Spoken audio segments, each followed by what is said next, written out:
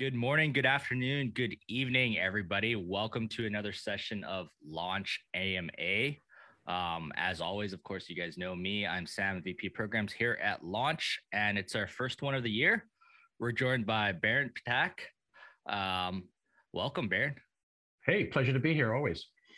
Awesome. Really excited to start the new year off with you. A lot of people don't know, but you were actually our very first guest when we started doing these Launch AMAs. I think back then we called it Launch Cast. I wanted to make sure that, it's been 2 years in a pandemic later. So I want to make sure that we're catching up. But just to kick things off for those that are meeting you for the first time, do you want to just give us a little bit of an introduction? Sure. Originally, way back, an engineer, software developer with a computer science degree, and had about an 8-year technical career, and then decided to do something really stupid called go to business school. So I went off to Ontario and went to business school, and then spent 10 years as a management consultant with Deloitte. Never far from the technology business, but it was great opportunity to see how the rest of the world works. Left that after 10 years and did my first startup on January 1st, 2003. And shock of all shocks, had a small, modest exit, but an exit after about 3.5 years from my very first startup back in the early 2000s. And there were not many of us in Vancouver that had any kind of exit, modest or otherwise, at that point in time. So when 3 friends decided to start the first incubator in Canada here in Vancouver called Boot Up Labs, they asked me to mentor, which was really funny at the time because, you think you know everything. And of course, what you know is just slightly more than the people that you're mentoring at the time. But have done nothing but early stage technology work with the kind of companies, Sam, as you know, that Launch Academy concerns itself with since then. So it's been 20 years of 100% focus on early stage technology companies, which is the best part of my professional life. I've enjoyed it thoroughly, and have been involved with Ray and yourself and Launch Academy right from the very beginning. And it's a pleasure to be here. Awesome. That's we're definitely going to go into a deeper dive into all of that. I just wanted to make sure I get some housekeeping out of the way as well. If you are listening to this live, we do have that Q&A feature right there. So as we're talking and we're having a conversation, this is open dialogue. If you have a question you want to ask Baron or a follow-up on one of the topics that we're talking about, just pump it in the Q&A and I'll make sure that I get flagged and I make sure we're bringing your questions to the forefront, because it is an AMA. It's not just asking Sam's questions. But since you talked about the topic, let's kind of start with like how you got connected with Ray and Launch, because I know that's a long kind of long origin story there.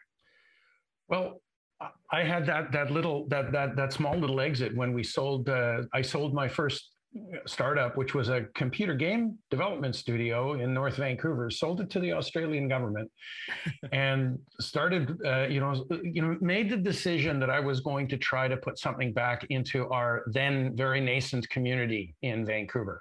There were no meetups. There was nothing. There were a few gatherings of computer game people, but in the broader kind of internet community, there wasn't much going on. And suddenly there was this thing called Boot Up Labs. And so I sat in a room. Those were the days, Sam, when we actually sat in real rooms and met people in real life. And I met 5 initial entrepreneurs that were renting space from Launch and taking mentoring there. And one of them was this crazy fashion entrepreneur named Ray Walia, who was doing a fashion startup at the time. Can anyone believe that now? And, he was wearing really cool running shoes. I remember that, which caught my attention right away. We had a good chat. And, Ray had some problems with his startup that he wanted to talk about. And that's how I met Ray. And our, relationship has developed. And I think we've been able to support each other mutually over the years. And when Ray and 2 others who actually, Jesse Heaslip and Roger Patterson, who also were in that first group of mentorees, decided to start this thing called Launch Academy. I think it was called Hack Hut or something originally was the You got original a good name. memory. Yeah. Hat Hat was the name. But it changed names quickly, thank goodness, and became Launch Academy. There were a number of us in the community that went out of our way to make sure that we supported the three of them because we thought this was just the best idea ever. And here we are many years later. Launch has helped thousands and thousands of entrepreneurs and has had a lot of success. And it's a pleasure to still be involved and help out, at least in a small way occasionally. No, that's yeah, we've always appreciated your contribution. And for those of you that were around in the latter half of last year, Baron was actually one of our judges for the pitch competition. So the winners have you to thank for that. Or not, yeah. No, that's awesome. So I want to dive a little bit deeper into your founder history first. Like you mentioned that you started a gaming company. Was that like just an itch that you were curious about? Like, did you have a like, were you a gaming fanatic growing up, or was that just you saw an opportunity or something? Yeah, computer gaming was a little different at the time. It wasn't the absolute crazy world that it's become with esports and everything that's going on right now. But I mean, I was a former developer and I had been away from developing software for 15 years at that point in time. And I really had the itch to get back to do some coding. I got over it since then, but had it at the time and had the itch to do something entrepreneurial. I mean, I went from a 60,000 person company to a company of one overnight. Mm-hmm. And it was fantastic. I mean, it was great that I was at Deloitte. I learned an incredible amount. I met some amazing people and it changed me in so many ways. But the world that we're in, the early stage world, is something different again, and it's suited for some people. And I think I'm one of those people. And that's why I've never changed careers again. This is what I've done. And I think I've chosen to develop myself professionally in this world, and figure out what I'm good at and not good at, try to get better at the bad things and leverage the good. No, for sure. And I know you mentioned that you didn't change career paths from that point on, but you have changed a couple of different industries from then to now, right? And I'm fast forwarding a little bit, but you've done gaming, you've done fintech, you've done stuff in blockchain, and I'm not even talking about the companies you've advised as well. That's also over the map, right? When you're jumping, and sometimes they're probably happening simultaneously, I'm presuming. When you're kind of going from industry to industry, like what kind of things cross over? I guess that's the first question. Well, this right about when I was starting in the early 2000s, there was this amazing concept that was invented, which changed everything in terms of how we deliver innovation to the community, right? And this crazy concept was called Lean Startup. And no one even really talks about Lean Startup anymore because it's so burned into our DNA in terms of what we're doing now. But I was just fascinated with this philosophy of doing things differently than the way big companies innovate, doing things that give advantage to the small player and to the young mind, if you will. And I think that those attitudes carry over no matter what you do in this world. When you innovate, which my definition of innovation is doing something new somewhere new. If you're innovating, then there's a set of skills and ways of thinking and ways of doing things that carry over. And it doesn't really matter what you're doing, those things are applicable. Doesn't mean you're going to be an expert in everything. That's certainly not the case. And there's always a market for expertise that understands fintech versus ed tech or whatever. Never want to take away the value of people's domain knowledge, but there is an incredible carryover. And that's been buried, for instance, in the one thing that I spend a lot of part of my life doing in all industries, which is SaaS companies. SaaS is dominated very deeply, has been very, very kind of deeply invaded by the concept of Lean Startup, and it literally took years. You can't read one book by Eric Ries with a circle on the cover and figure that world out. It takes a while. You have to make a bunch of mistakes and have a few modest successes. And I think, if anything, to answer your question, that's what's carried over and continues to carry over every hour of my professional life, even today. Yeah, yeah, and I know that you kind of gave the answer away to my question even before I've even asked it. But I think one of the key things about like lean startup is it is kind of like a methodology, but I think knowing what you're good at as a founder is also really important, or what you're bad at as well, right? So knowing that it worked for Baron doesn't mean it'll work for Sam, and vice versa, No. right? And I think that grind kind of helps iterate over time as well. Yeah. Well, there's things you learn in this process, and some of them have taken me a shockingly long time to learn. It's not easy. My mind isn't any more malleable than anyone else's. But one of the things is that there's a factor that's at play always when you're innovating that you just can't control, that you can't train for, that you can't build a methodology to eliminate completely. And that factor is luck. And even Bernd can do the same thing twice in two slightly different situations, and one time it can succeed and the next time it can fail, even though it's the same person doing it. And it may not have been your skill at executing, it may not have been your good or bad decisions, it could just be factors that were out of your control at the time. And we shouldn't forget that our job in the entrepreneurial world is to manage our relationship with luck. Try to be there, ready and fully equipped and prepared when good luck happens, and bug out quickly when bad luck is happening.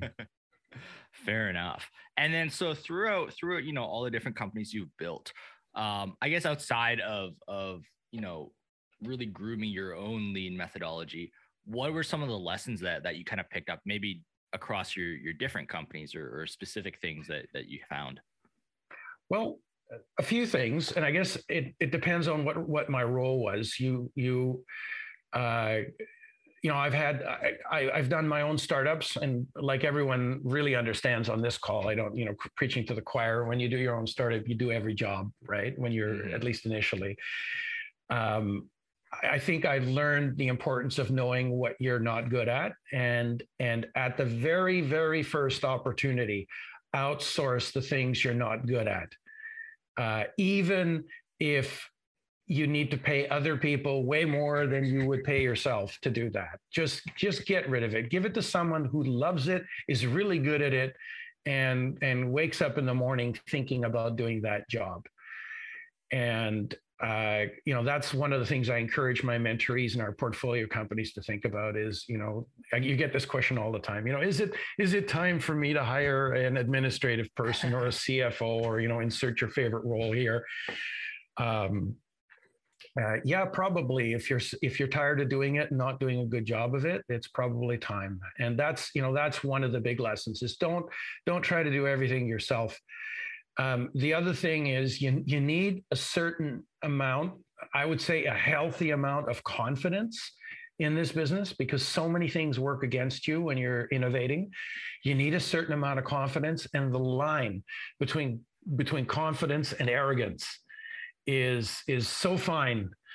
And it's very easy for us in this world, when we have a little bit of success, which I'll remind you has a lot to do with luck as well, to feel that it's our great execution ability, and we slip from confidence to arrogance, and that's when we scale prematurely. That's when we make bad decisions. That's when we get into business relationships with people that our gut told us we shouldn't get into relationships with, and that's when bad stuff happens. So watch out for that luck factor. Watch your arrogance. Don't try to do the things you're not good at beyond the early stage. Those would be three things. Yeah, no, I love that you said that, because I obviously, like in my role here, I've talked to hundreds to thousands of entrepreneurs over the years. There's always a running theme that I personally like out of entrepreneurs that I deem, I guess, successful, quote unquote, which is also a subjective measuring stick, by the way. But the two things that stand out for me are always curiosity and humility. And I find that kind of combination, the curiosity to not just assume your solution is the best solution from now on towards forevermore, right? Having the curiosity to continue to scale and build, but also having the humility, like you say, to say, like, sometimes it's about timing. Sometimes it's the market accepting what you're building at the right time, right? And it's not everything that was controlled because, you know, we have a kick-ass team and we might have a kick-ass team. On the subject of teams, though, I know one of the things you touched on was, you know, trying to find team members that kind of complement your skill sets. And I've heard kind of two ways of thinking in terms of building your team. One of them is you obviously want to, or not obvious, but you want to work with people that you get along with, good chemistry, things like that. And generally speaking, some of these will be more like-minded to you. The other kind of school is you want to have people that may think differently from you, that have different skill sets, and maybe in theory, I'm generalizing a little bit here, be more argumentative, but that makes your company more complete. In terms of hiring, and more so, I want to cater this to the entrepreneurs in the room and those that are trying to build up their early team, or even perhaps looking for co-founders. Like, what would you suggest looking for, and maybe where on that scale do you fit? Well, this is interesting. You know, I spent those 10 years at Deloitte, which is a big, huge organization. It's been around for 100 and some odd years, has a very developed culture. And one of the qualities that I always appreciated about Deloitte is they have a certain attitude that they try to instill in you. When there's a group of people discussing an issue and trying to make a decision, if you see nothing but agreement happening, it's your job to be the contrarian. Find the reason to say, I disagree. You know, be the fly in the ointment and throw out other alternatives and other ways of thinking. But when the decision is made, and sometimes the decision is made by the person in charge, you know, because we deal with clients in that situation. Sometimes the decision is made by the group, by majority, or by some subset of the group that's ultimately accountable for the result. But once the decision is made, you got to let your disagreement go, and everyone needs to commit to the decision that was made and be 100% in favor and pushing hard with a shoulder to the wheel. You can't let your contrarianism destroy the opportunity for good execution later. And I think that's, you know, what I look for is I specifically look for, you know, to work with people and you know, in life, people that think differently than I do. But at some point in time, you have to make a decision, and I have to let my position go. And sometimes other people let their positions go, and then we both jump on the same, you know, in the same boat and start rowing. So, you know, I like most answers, it's a balance between those two things, Sam. It's, you know, you see entrepreneurs that hire nothing but people just like them. And, you know, a lot of those entrepreneurs end up not being successful. You also hire entrepreneurs that don't hire for culture, and you see a lot of those not being successful. So obviously, you know, the middle of the success curve is somewhere between those two extremes. For sure. And do you, is that something that, and I'm going to dive into North Market in a second, but is that something that you see commonly in the companies that have conversations with you, where very, very early on, you're able to see the dichotomy between the founders and their relationship and how they work together? Yeah.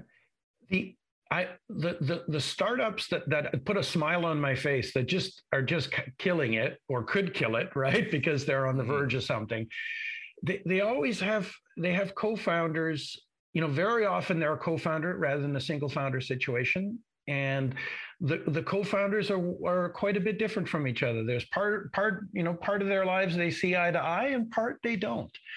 And it's the act of figuring each other out and constantly coming to agreement. That's what results in good decisions and good outcomes and good thinking and good alternatives being developed. You know, that's what I see. And, you know, I've always liked co-founding teams. I told myself after I did my startup by myself as a sole founder that I would not do another startup by myself. And I haven't. I have not been involved in another business myself that I did by myself. I like teams. I think it just works well, and just have to have the right people involved for you. Makes a lot of sense. Yeah. So definitely, I'm seeing some questions on the board about investing. So before I get into that, I know we should have done it in the intro probably, but do you just want to talk a little bit about Northmark Ventures and your role in it, and what your guys' kind of thesis is? Sure. You know, in the early part of my career, I had all the roles you could imagine. I've been a co-founder several times. I've been a CEO for other people's companies. I've been a CFO for other companies. I've been a COO for other companies and my own companies that I was co-founder of. I've done all those things. In the course of that, you see the full breadth of the quote unquote startup game, the innovation space. And like all of us, I try to figure out what I enjoy, what I think I'm good at, what gets me out of bed in the morning, and what I determined at some point. And it was not at the beginning; it was much farther along, probably about halfway, maybe after 10 years. I started to have a lot of interaction with institutional investors, and I slowly got really into that side of the business. I mean, I started to say, I think maybe that's my best contribution to this world is from over there. And that was a tall order at the time because I didn't have the kind of capital to be able to just say I'm now going to be an investor, right? It just wasn't going to happen the way it doesn't for most people that enter that world. But slowly over time, I worked my way to my goal, which was to end up on the investment side of the house. And that's where I've been for the last few years, and had the opportunity to co-found an investment firm with two great, fantastic partners, David Larkin and Chris Lane. We run a firm called Northmark, and Northmark is a high value add investment firm. We invest only our own funds. We don't have limited partners, so we're not answerable to anyone else. And we focus on what we call hard technology. So hard technology is stuff that has a good defensive moat, technology like fintech and so on, where it's not easy to copy. And there's some real science and some real thinking and some real hard work that has gone into the product and therefore into the value proposition. So we've been doing that for about 6 years now. We've been very successful. We're doing well. And it gets me out of bed every morning. I just love what I do. I absolutely love what I do, and can't imagine doing anything else. That's terrific. And as I understand it, you guys do invest in companies. Is it all over the world, or is it mainly North America? It has been in North America. And however, we're about to take a step into the European side of things. That might see me overseas for a little while to initiate that. And, I did that with our business in the United States as well. I moved down there for a while in order to get that going. But we're open now to the right kind of investments. And the right kind of investments, we have our thesis the way everyone has their thesis, and some of that has to do with the type of company, and some of them has to do with how we're introduced to that company. Awesome, yeah. And I think the question I have here from the crowd is specific about the Canadian startup scene. Michael wants to know, how prevalent are the use of safes in the Canadian investment space, and kind of what are your thoughts on that in general? So I do see them now and then. I see them proposed by founders. I even see some angel investors signing up for them. They are not very prevalent in Canada, and we at Northmark do not do safes. We will not participate in a safe. We will participate and regularly participate in convertibles, which is, as you know, a slightly different spin on it. That's a little more balanced.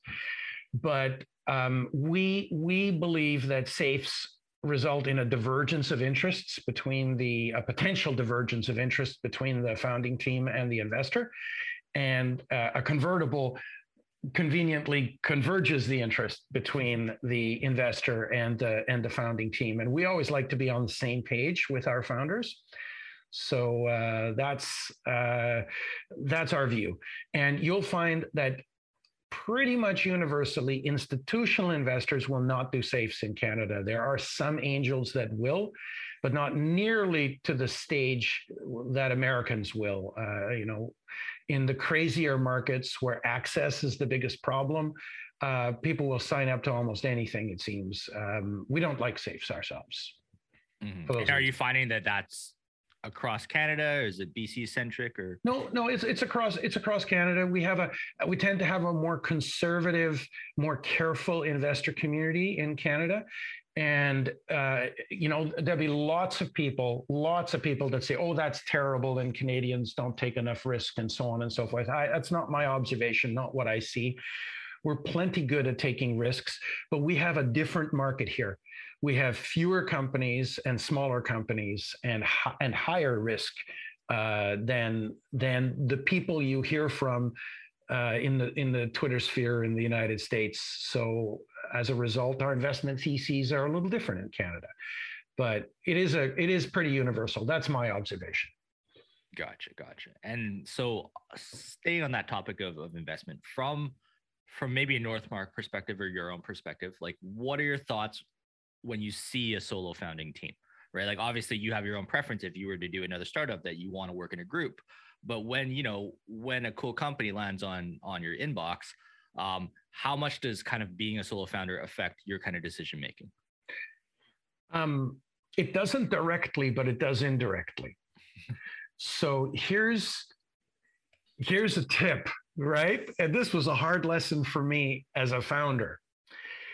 But the number one characteristic, the number one thing that your business has to show to someone who you want to take money from is you have to show that you're trustworthy, that the inevitably unanticipated situations in the future that are going to happen will be handled honestly, and that there'll be good communication, and that you treat people fairly. It is very easy for one person to lie. And when I say lie, I don't necessarily mean, Sam Chan lying to me, because Sam Chan could be lying to himself as well. And that's usually how lying occurs. It's a broad deception. It's not an attempt to deceive an individual, but we're all kidding ourselves. It's much harder for two people to lie together, because they would have had to have a debate about that. Or if they are evil, quote unquote, then they'd have to be pretty tight to be able to pull that off and be really good communicators.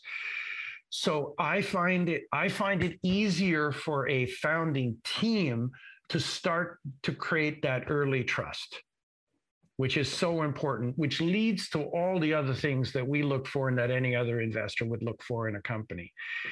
And that's not to say individual founders can't, and many do and have with us. We are invested in solo founders and have no problem with it. But I just find it easier that a founding team, because, you chat with them individually and together and you hear different perspectives. And that starts to build that feeling of understanding of knowing what's going on in that founding team and where people are coming from. And so it's an indirect impact rather than a direct one, if that makes any sense. Makes a lot of sense. Hopefully that's helpful. And so now that we're kind of talking about that part of the investment process. Like I remember when we talked, it was a couple of years ago now, right? You mentioned like that your due diligence is a big part. Not you specifically. I mean, your firm.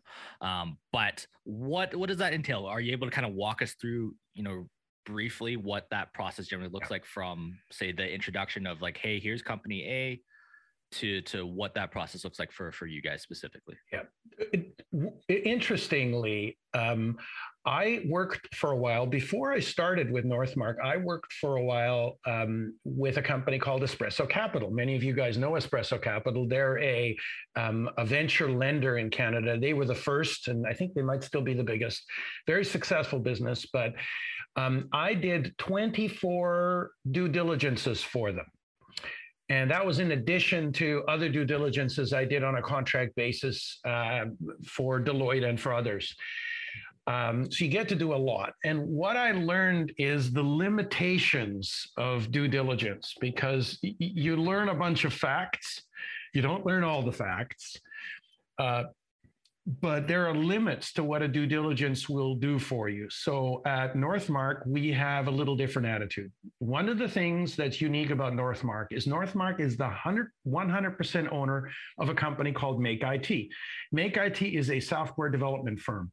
And we have staff, and that, a couple of dozen staff, and those staff do development for clients for dollars, right? They're in the commercial world. But what we also do is when we make an investment in a firm, sometimes that investment comes, for instance, it's a very common model, half cash, half in the form of development services. And we provide those development services at a discount, cheaper than you could buy it. And you don't have to hire. You can start immediately. So it's beneficial for founders. What do you need? Money and people. And, we try to give our founders both. But very often we will start that technology work. We will start by supporting the company with the product before we make an investment.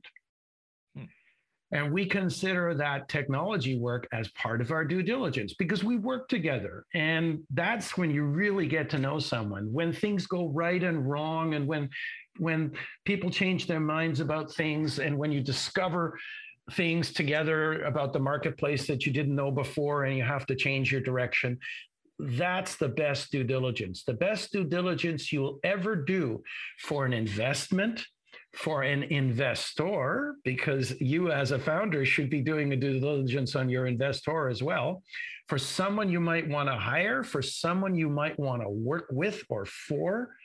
All of those require due diligences, and the best way to do it is just to start working together. Okay, so from and obviously I think what we can figure out really quickly is you don't have time to work with every company that hits in your inbox. How do you get into that point? Is it pure interest from that? Is it strong referrals? How do you kind of get your foot in the door in the first place? We have never taken an investment from a cold call. Not once. And I'm going to go a step farther. I know of no institutional investor who has ever taken an investment from a cold call, ever, in Canada or my colleagues in the United States. It is very, very, very rare.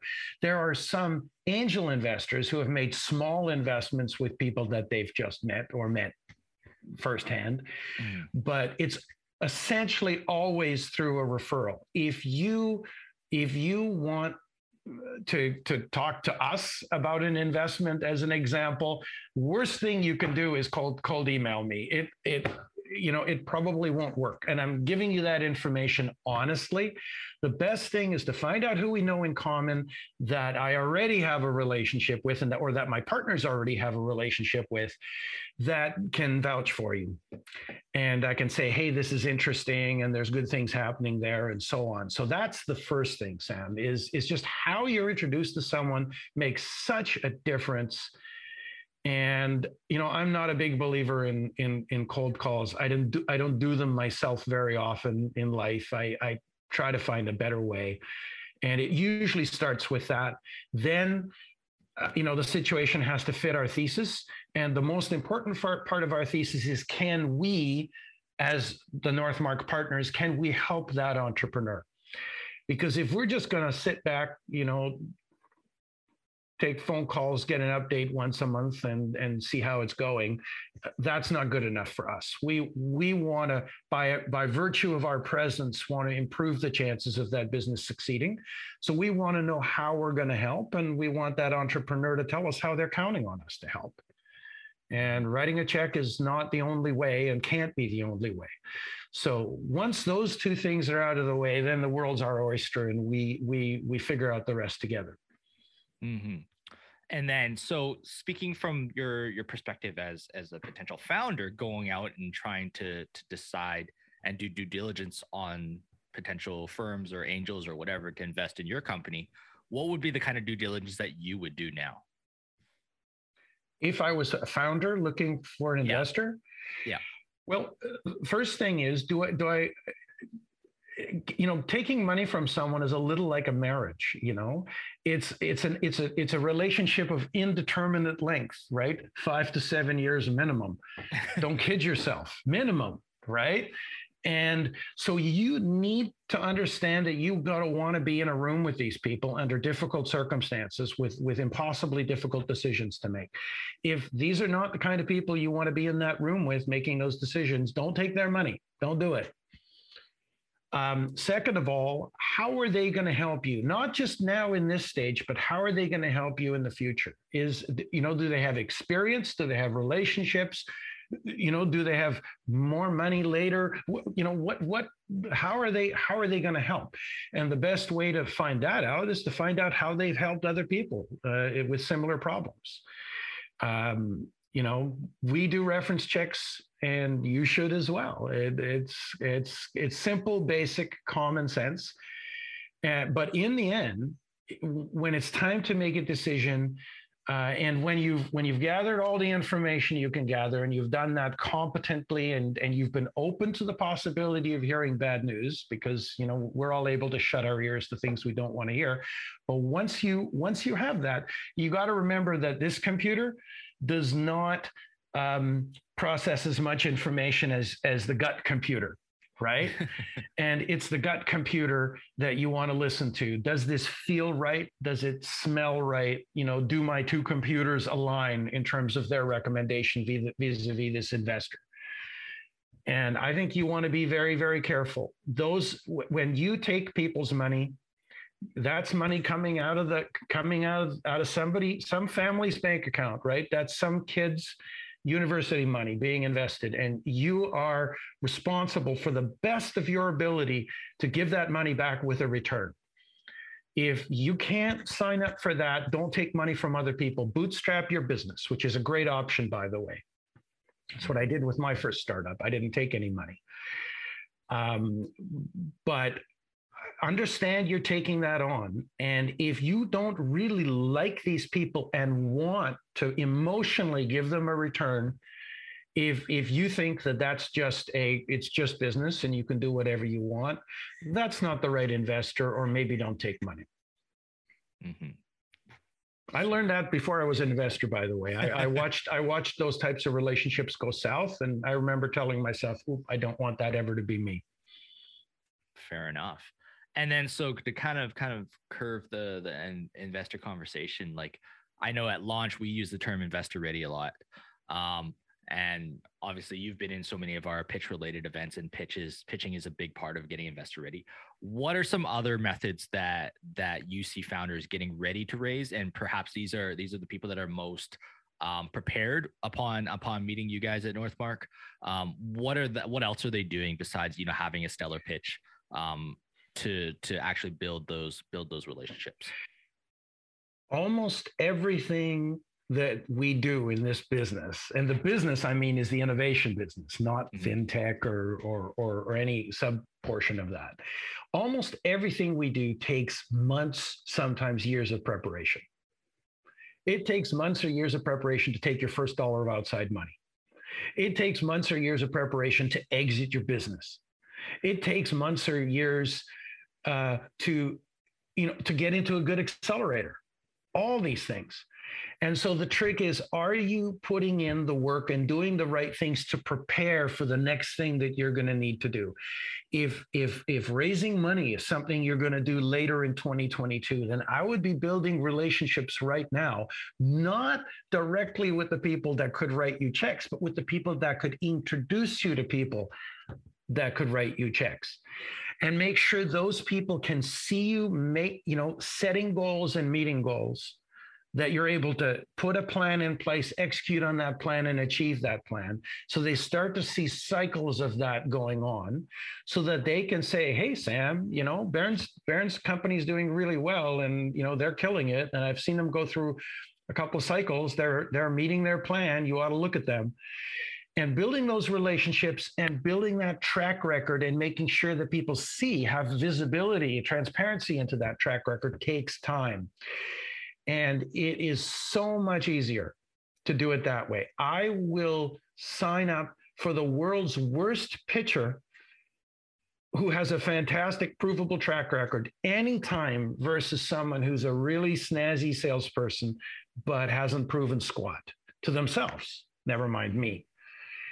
And that's what I would say is understand everything takes preparation, figure out what the right thing is to do to prepare for whatever your next big event is, and then do those things and understand that will make your life easier. Better preparation and maybe waiting a little longer is better for everyone, yourself included. Mm-hmm, for sure. And that kind of triggered one of the things that I've definitely shared in past AMAs as well. One of the things that I love that some of our companies do is sending out those monthly reports. And by reports, I mean it's more so updates and here's what I've built in the last month. Here's where we struggled in the last month. Here's what broke. Here's who we hired. Here's who we fired. This is what I'm looking for help with. Right. And it doesn't need to be straight to investors. It can be your friends and just generally people who give a crap at any level about what you're building. Right. And I'm still not seeing enough companies do it. So I'm going to keep harping this on because I think it's just a super easy way for me when I'm talking to Baron. He goes, hey, like, who's cool? I know because I just read your email 3 days ago. Hey, the trajectory of how these guys are doing is really good. Like they fumbled at first. The first 6 months were not so good. The last 6 months, they've been doing much better. Right. And now Baron's interested. Right. So like that's something that I'm going to continue to harp on. Not to say that you have to add me to those lists, but I'm just using that as an example. Yeah, we had a good exit, which was a company very, very familiar and some entrepreneurs very familiar to Launch Academy, Beanworks, earlier last year in March of 2021. When I first got involved with Beanworks initially as an advisor, no money in, nothing. I was just advising Catherine Dahl. I mean, Catherine and I joke about this now.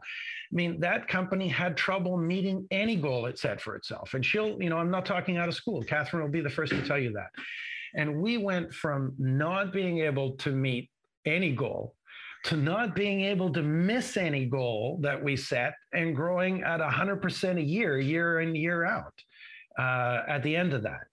And that was not an easy process, but it was a pleasure to be part of it. It was a pleasure to watch that team learn to do it. And it gives you a lot of confidence. And I went from advisor to director to board chair to investor in that business. As our mutual trust increased, our ability to help financially increased. And, it's back to that word trust that we started the whole conversation with. For sure. And speaking of all the companies kind of you advised, I kind of want to shift your attention to kind of the advising work you do. We throw around the word mentor and advisor a lot. First of all, just kind of trying to define, do you view those as two different things? And if so, what is the difference between a mentor and an advisor? A mentor is an individual who helps another individual learn and develop. Mm-hmm. These are my definitions, right? Yeah. A advisor advises a business. So you might be advising through the CEO or through the CFO or through the CTO, but you're really advising the business. You're trying to make the business successful. A mentor, in my definition, makes the individual successful. And a mentor relationship can last through multiple roles in multiple companies. An advisor relationship is generally, focused on one company. That's how I look at it. There's no dictionary definition. You can choose to look at it differently if you'd like. That actually helps clear things up a lot. If you look at advising from attaching to a company versus mentorship attaching to the people. That makes a lot of sense. So what should founders look for when they're looking for either a mentor or an advisor? Are there traits? I guess we're going to talk about chemistry and being in the same room together a little bit again. But what should they look for? You ask so many difficult questions, Sam. This one's easy. There are a lot of people out there who are trying to convince you that they should be your mentor or your advisor, and they're going to want some compensation for that. A lot of them. Be careful. Even in Vancouver, there are people who aren't going to help their way out of a wet paper bag, right? The thing to look for is, has this person actually experienced what you want to experience? Mm-hmm. And I'm being very general on purpose, because sometimes the best advisor for a fintech entrepreneur has nothing to do with fintech, right? I'm not going to make the judgment about what's right for you as a founder, but look at this person. Has this person achieved what you want to achieve? Have they done what you want to do? What is the source of the experience that they're going to use to mentor or advise you? If it's because they talk fast and they're able to convince you in a single meeting that they're going to help you because they give you one great idea that they read out of an Eric Ries book with a circle on the cover, that's not enough. The world is full of those people. Those are just people trying to stay busy and be consultants. Advisory or mentorship relationships are super, super important. I think most people can benefit from them in most situations. Pick someone who's been there. Pick someone where where their experience is coming from. I personally would only ever pick someone who's not just succeeded, but also failed in those spaces, and who can explain to you that they failed shamelessly and explain to you why they think they failed shamelessly. Those are, a few things to look for. And, I wouldn't get into a relationship like this if those things weren't present. Mm-hmm. And then on the similar topic and similar vein, like building an advisory board, I know that term is kind of thrown around quite a bit. What is, I guess, is there a right time to start an advisory board in terms of the I guess trajectory of your startup and what stage it's at, or does it happen naturally? It's like most questions. They're like, is there a right time? The unfortunate answer is no. There's only two options: too early and too late. It is. It's like, when is the right time to hire a CFO? Well, there's too early and too late. There, it's a razor blade between those two options, and you're not going to get it. So go early or go late. Formal advisory board. I think there's a minority of businesses that need a formal advisory board.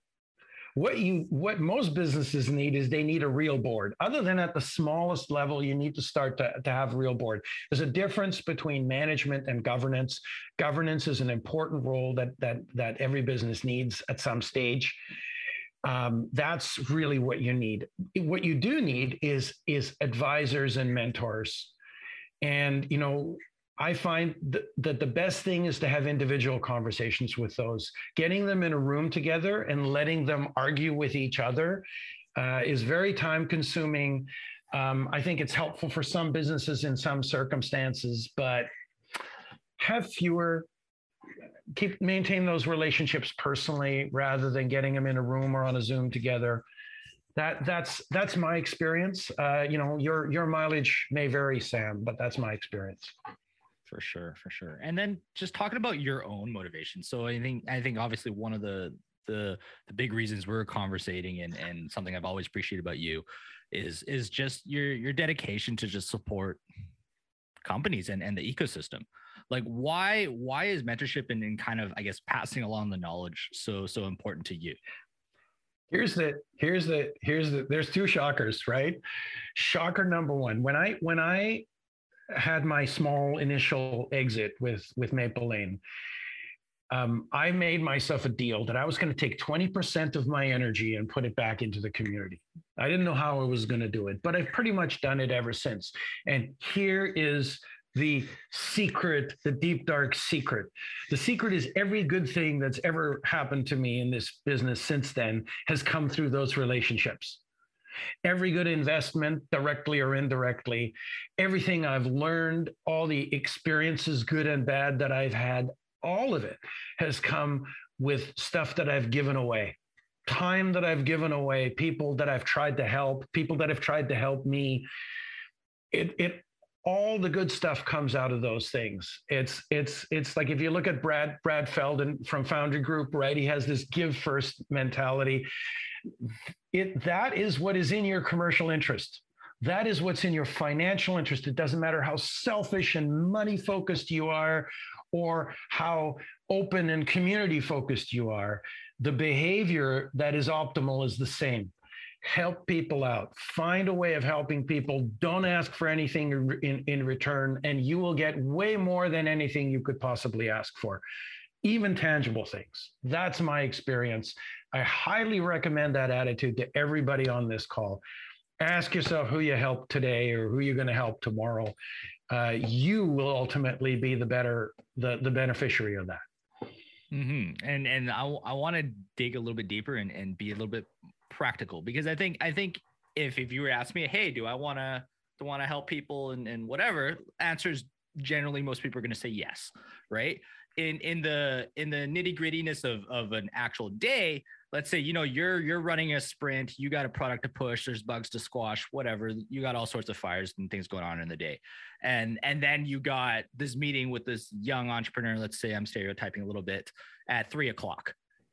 It'll feel much easier to just, postpone that call. Hey, I got a lot of fires, whatever. How do you kind of actually mentally balance helping others while you're still trying to figure your own shit out, to be honest with you, right? And all of us are, right? You're describing every day of my life. But like those are real decisions that you, practically speaking, have to make, right? Yeah. Like, and I know it's easy for us to kind of preach on this pedestal and be like, yeah, just go spend 20% of your time. But like, I know because you're actually doing it, what kind of pushes you through that chasm? Well, first of all, you don't just have to know how to help, but you have to know how to ask for help. Okay. So I'm going to pick a random example here. Let's pick on Sam Chan, right? Sam wants some time from Bernd, wants an hour or something to do an AMA for Launch Academy.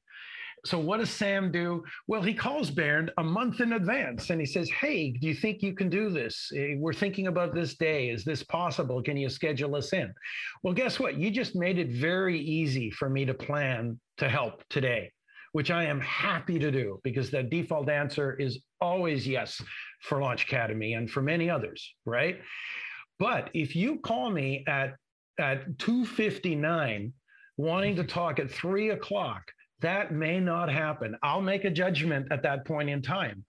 And sometimes it has to be, I'd love to talk to you. It's got to be next week, not this week. I'm sorry. I apologize. And, you've got to have your priorities straight as well. But we all need meditation time in our lives. We need time when we're not focused on the latest fire, when we're not kind of navel gazing at our own problems. And one of the things about taking a portion of your time and giving it to the community and to other people is it forces you to take that time out of your own problems and to see a different world through someone else's eyes. And that'll in the end help you. And so I think it is on the priority list. And I can't answer for anyone else how to best spend their next minute. But I can tell you, if at the end of the year, you didn't take a percentage of your time and give it to other people for nothing, then you're the one who will suffer as a result of that. That's my observation and my belief. Terrific. Really appreciate your time as always. And I know how busy you are. Kind of just to wrap things up. Obviously, there's people that are going to be listening to this podcast episode. Maybe it's people outside Launch Academy. Maybe people who've never met you. There's going to be people that are inside Launch Academy that want to build a relationship with you. Maybe they're looking for investment. Maybe looking for friends. I don't know. How are you getting introduced to people these days, and what kind of piques your interest, and who would you like to talk to? Well, honestly, I get occasional calls or emails from people at Launch Academy that say, hey, we're working with this business. You might be interested. Looks like it might be something that is of interest to you. So, I mean, you'll always get the most interest and the most attention if you come through somebody that we already know and have an established relationship with. And that's not just us. That's everybody, always. I do occasionally get, a random inbound. I try my very best to help.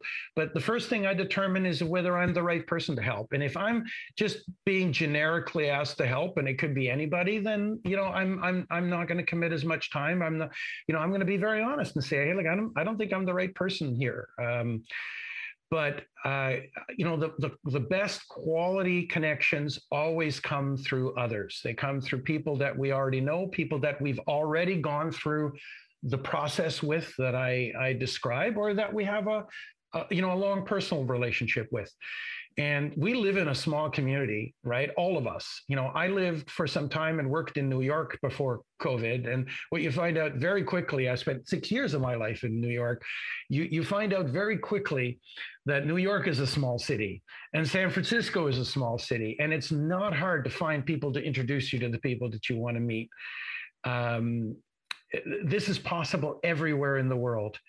And, it's very, very hard for me to ignore an inbound that comes through a trusted connection.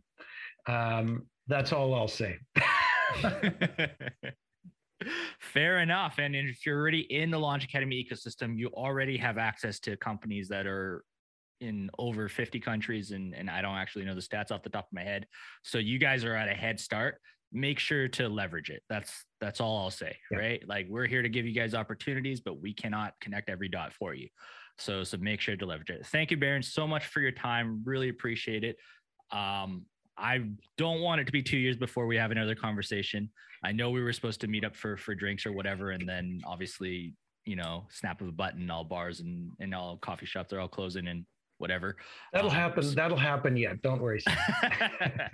So I want to make sure. Yeah. And like I said, for those of you guys that are listening in, it's funny that you mentioned New York, because our next guest on the AMA show is actually going to be from New York. I'm not going to drop the name yet. You guys can, stay tuned to our socials, stay tuned to our Slack to see who's coming up. But really appreciate you, Baron, and appreciate everybody for tuning in today. Thank you, everybody. Cheers. Have a good one, guys. Bye-bye. Take care. Bye.